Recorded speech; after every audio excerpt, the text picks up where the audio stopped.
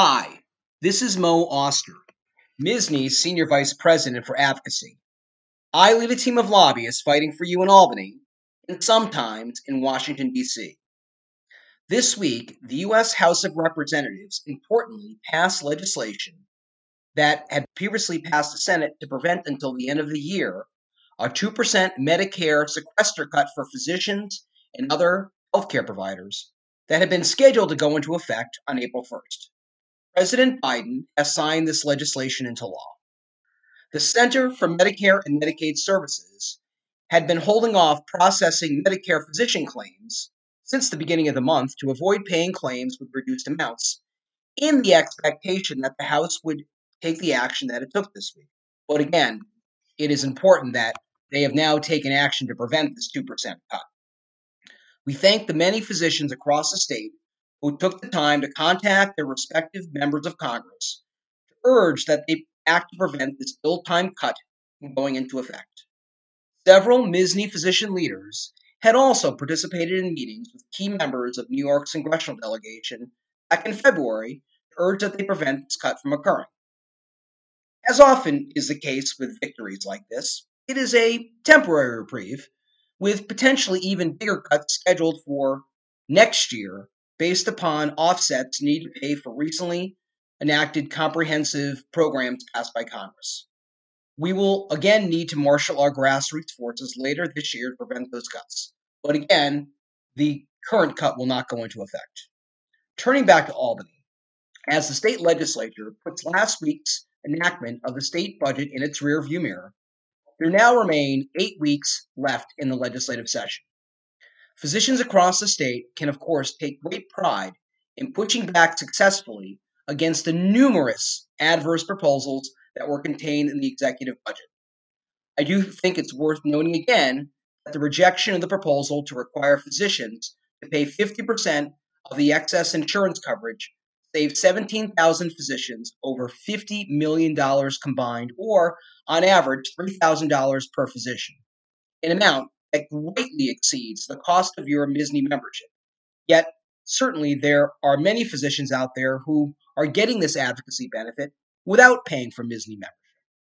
Looking ahead over the next 8 weeks, on the positive side, MSSNY is working with a number of patient and physician advocacy groups in support of legislation to address various health insurance abuses, including preventing health insurer changes mid-policy year to their prescription formularies, legislation to rein in the practices of PBMs, legislation to permit third parties to help patients cover the cost of their deductibles, and legislation to restrict excessive prior authorization practices that are being required by health insurance. At the same time, we continue to be very concerned with aspects of legislation that is referred to as the Patient Medical Debt Reduction Act. While many of the aspects of this legislation do not directly pertain to community-based physician care, there is a concerning component that would require a hospital and a hospital-based physician, not employed, to submit bills to patients jointly. We are concerned that without significant changes, it will put these physicians at the mercy of hospitals in order to receive payments they are due, even though bills are still being submitted separately to insurance companies, often with divergent patient cost-sharing responsibilities. In the bill's current form, it is simply not workable. Therefore, MSSNY has been urging the legislature to make changes to this bill to make it more workable. There also remain several bills under active consideration that would expand New York's already outrageously high medical liability insurance costs, despite the fact that New York continues to have the highest costs in the country and patient visits and revenue remain way down as a result of the pandemic. Then, of course, there are the usual litany of scope expansion bills. For example, next week, the Senate Health Committee is considering legislation to permit pharmacists to perform waived lab tests without coordination with a physician, and the Senate Higher Education Committee is considering legislation to expand the scope of podiatrists.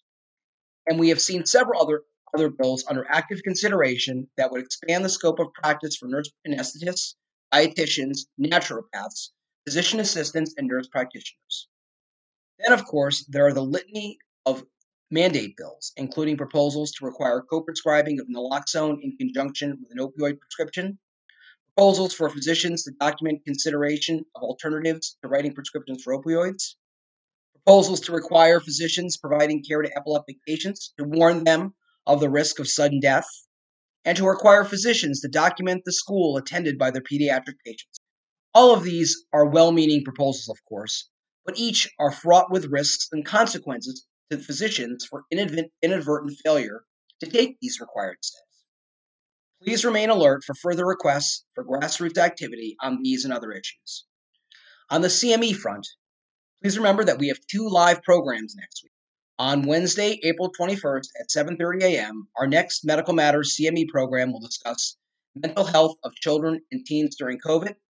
And then on Thursday, April 22nd at 7:30 a.m., our next Veterans Matters CME program will discuss military culture, everything physicians need to know about veterans as patients. For many, many other recorded CME programs, please go to our CME site, cme.misne.org. Thank you again for listening to this podcast and for your continuing support for MISNE and your county medical society. We will speak again next week.